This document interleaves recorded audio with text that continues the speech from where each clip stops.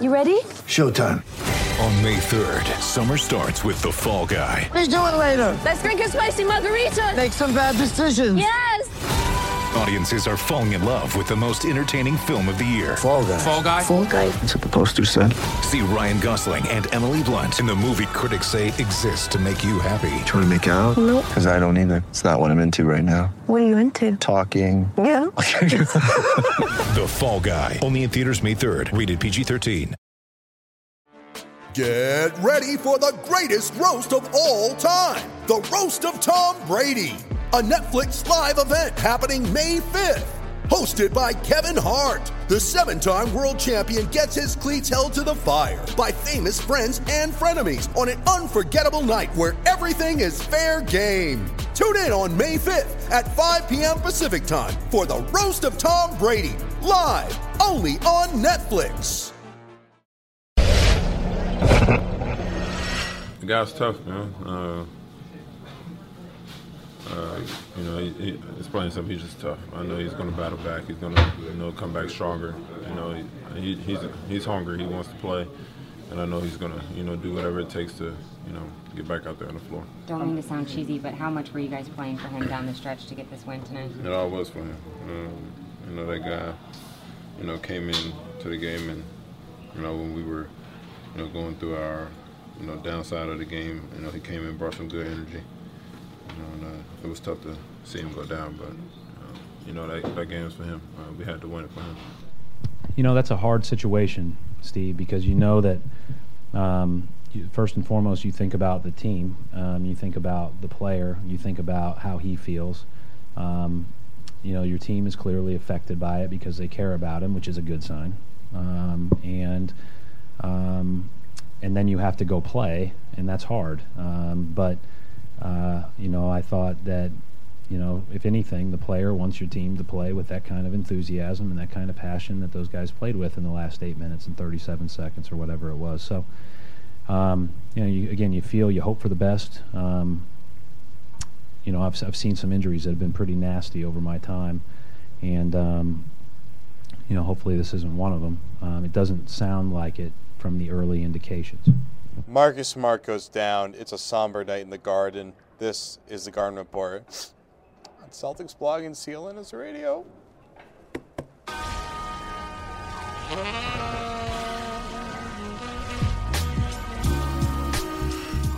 I'm Jared Weiss. With me, my friend Jimmy Toscano. It's late.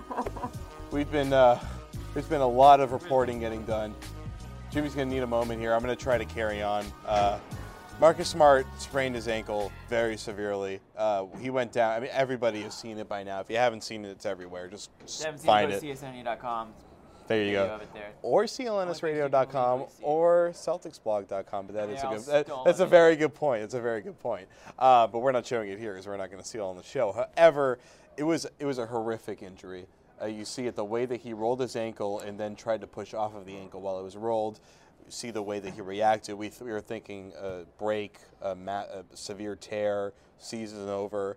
He's going to be out for a while. The Celtics are going to get him back at some point here. But let's kind of go through the evening here. So I basically just said what and the people around me. Evening? Yeah. So you woke up. I got here at about 5 o'clock. Okay, so Marcus Smart goes down. What's your first instinct there? My first instinct is what happened to his knee, because that's the trend in the NBA. Yeah. Not even in the NBA, but in all, football, everything, ACL. I didn't get a great view of it live, so I was, looking for a replay for a while. I finally saw one, saw the replay. I mean, ankles should not bend that way, and that was an extreme bending of the ankle. My ankle actually hurt after watching it. So immediately I thought, broken, broken ankle. Dude's got strong bones. He drinks his milk for that thing not to snap in half after that. To need to take a stretcher off the court for an ankle sprain tells you how serious the ankle sprain is. So we can obviously assume multiple weeks here, not like a 1 to 2 week thing. I would say more than that. I'm not going to speculate. I'm not a doctor, although I play one on this show. Yeah. But it hurts the Celtics. Obviously, it kills him. He's up to this point was their best bench player, and maybe they're even their only good bench player. The bench was awful the last couple of games. So for him to go down, it's tough. And Avery Bradley said after the game, you know, coming from a guy who's dealt with his fair share of injuries at a young age, you hate to see that. They're all hoping for the best. You know, we are too. We don't want to, you don't want to see a young guy. You don't want to see anybody go down, but especially a young guy who is just starting to get comfortable in the league go down, and you know, now he's going to be behind everything when he comes back. So we'll see. It's almost like a rite of passage to have a lower body injury on the Celtics if you're a guard. All these guys have dealt with some sort of joint injury. Add them to the list. The thing is, his rookie season has been pretty interesting so far. He's made a lot of amazing plays. The overall production hasn't been quite at the level that a lot of people were expecting, but he's shown flashes of what makes him a number 6 pick. And I'm just so far, what has been your kind of takeaway from him in the small sample size that we got so far with only 5 games into the season? Well, the defense, I think, right? I mean, he's a guy that Brad Stevens is defense first. He wouldn't be putting him in games if he was a Civ or a Matador or not, whatever those guys are. No, they're Matadors. Yeah, okay. That's what they are. Good. So that's what stands out to me. He's tough. Everyone says that. I'm not breaking any news here. He's a tough guy. He's in your face on defense. When he's out, they had some success with the 3-guard lineup because of the defense that he plays out there. And the 3-point shot is something that I've been a little bit surprised at, but he's definitely taking it more than I thought, and he's hitting it more than I thought he would too. So I've been impressed with the kid. I really hope this isn't a huge setback. I mean, if it is a ankle sprain, I mean, he's not dead. Like, he's going to come back eventually from the ankle sprain. That we know of. Right. He's going to come back from the ankle sprain. Whenever that is, he will make a full recovery. Stephen Curry has sprained his ankles, I think, 82 times now, and he's still an amazing player in the NBA. Mm-hmm. So I don't think there's anything we need to worry about long term. It's just something that in the near future is going to affect them. And also because tonight, Rajon Rondo won't be playing, so Phil Pressey's going to get the start, most likely, or maybe not, but he's going to get plenty of minutes. And my point is, we're going to see a lot of Pressey. And the thing is, Pressey got into the game in the fourth quarter. Now, we found out about Rondo not traveling with the team after the game. Yeah. He didn't play for much of the fourth quarter, then got in there at the end. I'm going to assume that they didn't decide in the middle of the fourth quarter that they were going to remove the screws from his hands. So this is probably known well ahead of time. So they plan on getting Pressey in there in the fourth quarter. Pressey said after the game that coach tells him every single game that tonight could be his night. So I guess he probably said the same thing, and Pressey was ready, and it was very apparent. I mean, he ran the team well. He got 4 assists in those 9 minutes. He looked like the good Pressey that we were seeing last season, and it looks like he didn't lose a step. I mean, yeah, if they want a point guard in there, they'll put Pressey. I don't think you can put Turner in there and expect things to go as smoothly as you want them with Pressey, because he's such a great passer, and he does control it out there offensively. I mean, he's not going to go off for 25, 30 points. He's still not a great shooter, but he's a point guard that can distribute the ball, and I think he mimics Rondo in a lot of ways in that sense. So you kind of slide him in there, and I think the players around him will be a little bit more comfortable with him at the point. That doesn't mean Turner's not going to get time at the one, with Rondo and Smart out down the road, especially with Smart. But I think we're going to see a lot more Pressey than we would have, I think, after his performance tonight. Now, the real question is, how is Pressey fit as a replacement for Marcus Smart in this long-term absence? Well, he's a different type of player. Yes. Definitely different. Less scoring, obviously. He's going to be asked to do less. He's not going to get. I don't think he's going to get. He's not just going to go from 0 to 60. They're not. This isn't a full-time backup point guard for the Celtics. I think he's going to get more minutes, and they're going to have run similar sets that they'll have Rondo set, but they're not going to ask him to be taking the same types of shots that Smart would be taking. Okay, well, that's going to do it for part 1. We'll leave you with some more reactions to what happened with Marcus Smart. We'll come back for part 2 with some more fun stuff and some more game breakdown. This is the Garden Report. We'll be right back. I mean, it's part of the game, The only thing we can do is be by his side, supporting. Don't know the final diagnosis of the ankle. Have you had a chance to just speak to him since the game ended? No, I haven't. I'm going to reach out to him like always and be a good teammate. But, that's not because I just got to be a good teammate, but that's because that's family. Marcus Smart. In the discussions, Marcus Smart, he's a guy that been through a lot.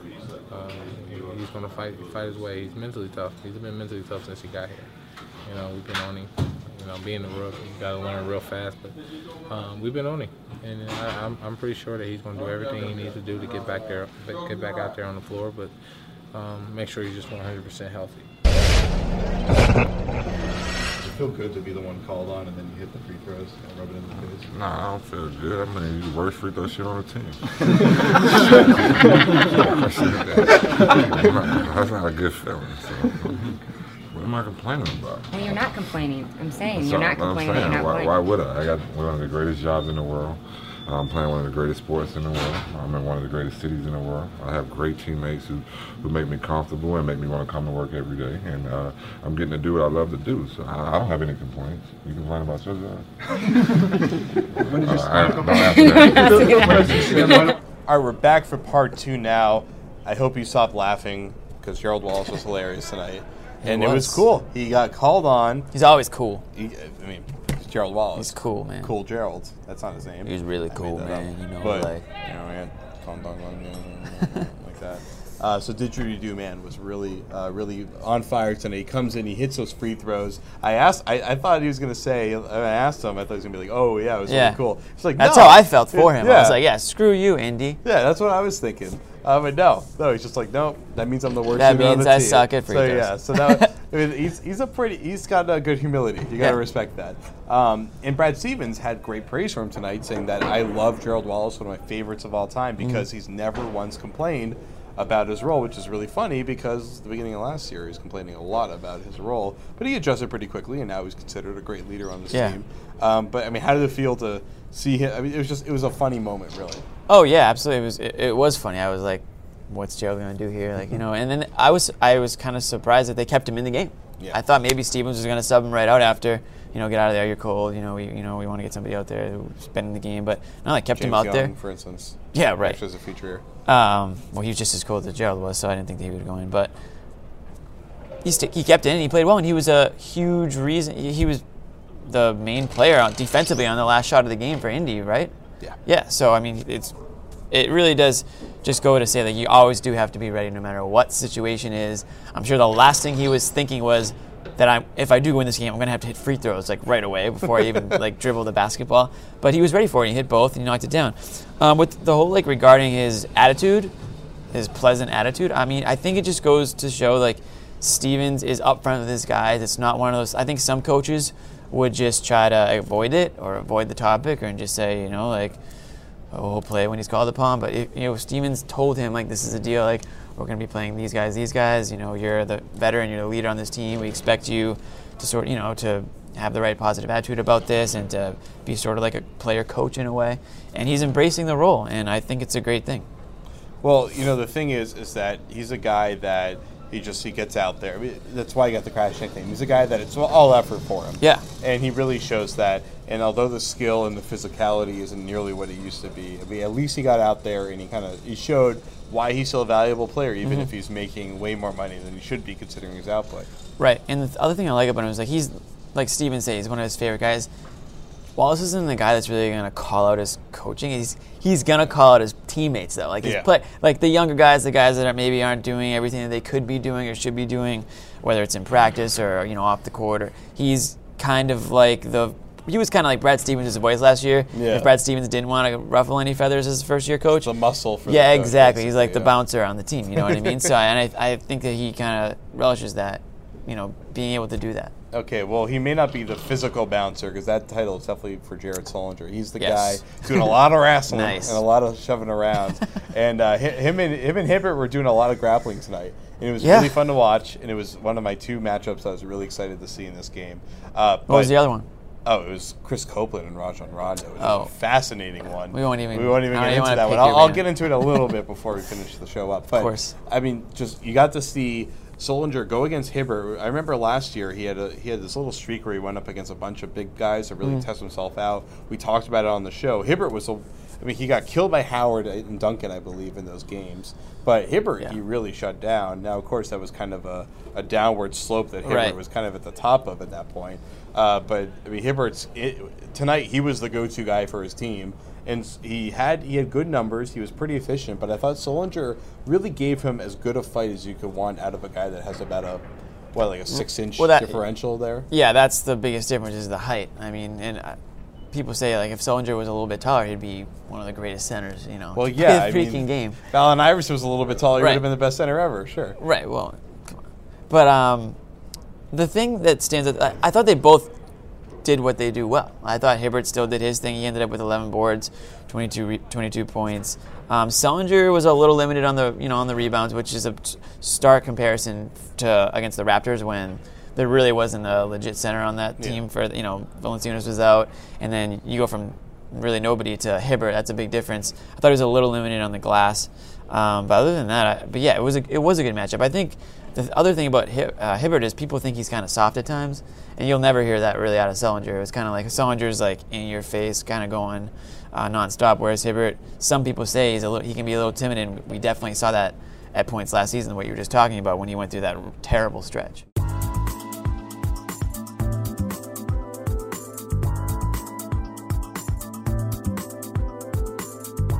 All right, let's do box, and we're going to do play of the night instead of baller of the night. We're going to mix things up a little bit. So first, the Bows, over to you. We're mixing it up. Over to me? Over to you. My stat of the night, my boxing out, is 7. Okay. Lucky number 7. And that is Jeff Green's rebounding total, which doubles as the team lead in rebounds for the night. Which is historic because it's probably never happened. It's never happened in the history of Jeff Green's basketball career. Pretty much. I think. I would go out on a limb and say that. It's probably like 6'2" when he was like 12 years old. Still couldn't lead the team in rebounding because he just wasn't aggressive enough that night. He needs to get more aggressive that night. Danny Ainge needed to put it in his contract. That's true. So incentives hit. For me, unless I guess the team must have had a low turnover incentive in their contracts tonight because they had 28 total team turnovers the game before. Yeesh. They had 12 in this game. So well done, guys. Quick, how many less is that? That is 16 less. That's how you're thinking about it. Subtraction, guys. Always doing math on the show. Always trying to keep myself sharp at midnight. So yeah, that was great. Mostly because Evan turnover, and I said Evan, not Eric. I messed up in the last show, but Evan turnover didn't turn it over too much tonight. So that was good.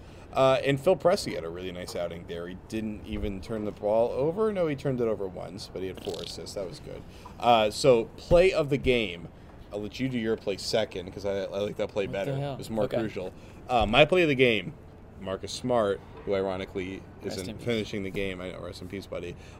He's guarding Donald Sloan. Sloan goes up for the 3, and he smothers him, takes the ball away, flies down court, and then, ladies and gentlemen, Damian Rudez. Hope I said that right. You know who that is. From Yugoslavia. By the way, on his ESPN profile, it doesn't say where in Yugoslavia. It just says from Yugoslavia. Oh, yeah. From everywhere in Yugoslavia. He's from everywhere in Yugoslavia. He is Yugoslavia. Yeah. He leaps from Yugoslavia, smacks the ball. I even knocked over my water off the table. And it was awesome. It was just rejection on rejection, so much action. Smart was skying for that tomahawk, which he's probably not going to be doing for a while considering the ankle injury. So that's pretty much our last good look at Marcus Smart making a huge athletic play for a while. Keep replaying that. Yeah, in my exactly. head. I'm just going to play it over and over and over again. But yeah, so I thought that play was awesome. I think it epitomized how much fun this game was. There was a lot of running, not a lot of pretty half-court offense in the middle of the game, but we kind of bookended it with some nice half-court offense. But that was a fun play, and it was exciting. I'm excited just talking about it. Yeah, and your play was kind of the opposite of it, but it was still very crucial. Yeah, well, mine kind of goes hand in hand with my player or with my stat of the game, which would probably be my player of the game, which would be Jeff Green, because of this play, the offensive rebound to seal the deal. Nobody wants to make a big deal over offensive rebounds. They're not that great, fun thing like your block or your dunk. But let's be real, Celtics missed a shot. It was just setting up perfectly for the Pacers to grab the rebound and call a timeout or bring it down the court and hit the game winner. But no, Jeff Green said, I'm going to grab this rebound. We are going to. That's how he pronounced it, too. Yes. I could hear it from press row. Yeah. And who did he do it over? Over his buddy and former, alum, Georgetown alum, Roy Hibbert. Who he also beat in a jump ball just before that play, a few plays before that. So, basically what we're trying to say, Jeff Green is a better center. It's Jeff Green's night. Yeah. It was the night that Jeff Green reigned. It was the night that Marcus Smart went down, and it's another night where we end the show. Hoya on Hoya crime, though. I know, a lot of Hoya stuff going down tonight. Like the Garden Report on Facebook. Please. Download the show on iTunes. Listen to the audio version because shouldn't be watching us while you're driving, unless you're driving an automated car, in which case, yeah, sit back and enjoy the show. And then don't forget to download the CLNS Radio mobile app. If there is someone with a drivable or self-driving car, I'd appreciate a donation to me. I definitely could use one of those. Yep. So you could use new microphones. Ours crapped out in the middle of this yes, one. that's true. If you didn't notice, ours crapped out and our light is crapping out too. So let's get out of here. Jimmy Toscano, Jared Weiss, we're out of here. Peace. I'm going to do the Tony Reale one tonight. Ooh. Yeah, I mean, it's a big adjustment. I mean, everybody wants to play.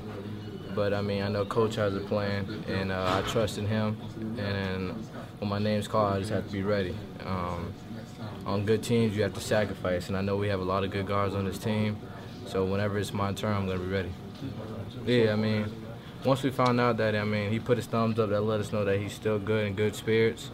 And we just wanted to get this win for him, and I'm glad we got it. I'm going to talk to him after this game and make sure he's doing all right. Did Coach give you a heads up before this game that you might be playing a bigger role than you have? Yeah, I mean, he says that every game. He's like, stay ready, stay ready. So in my mind, I'm staying ready, expecting to get in. And if I don't get in, count down the days for the next game so I can get in. So it's just my mindset. I mean, I love playing this game, and whenever he puts me, I'm going to give it my all.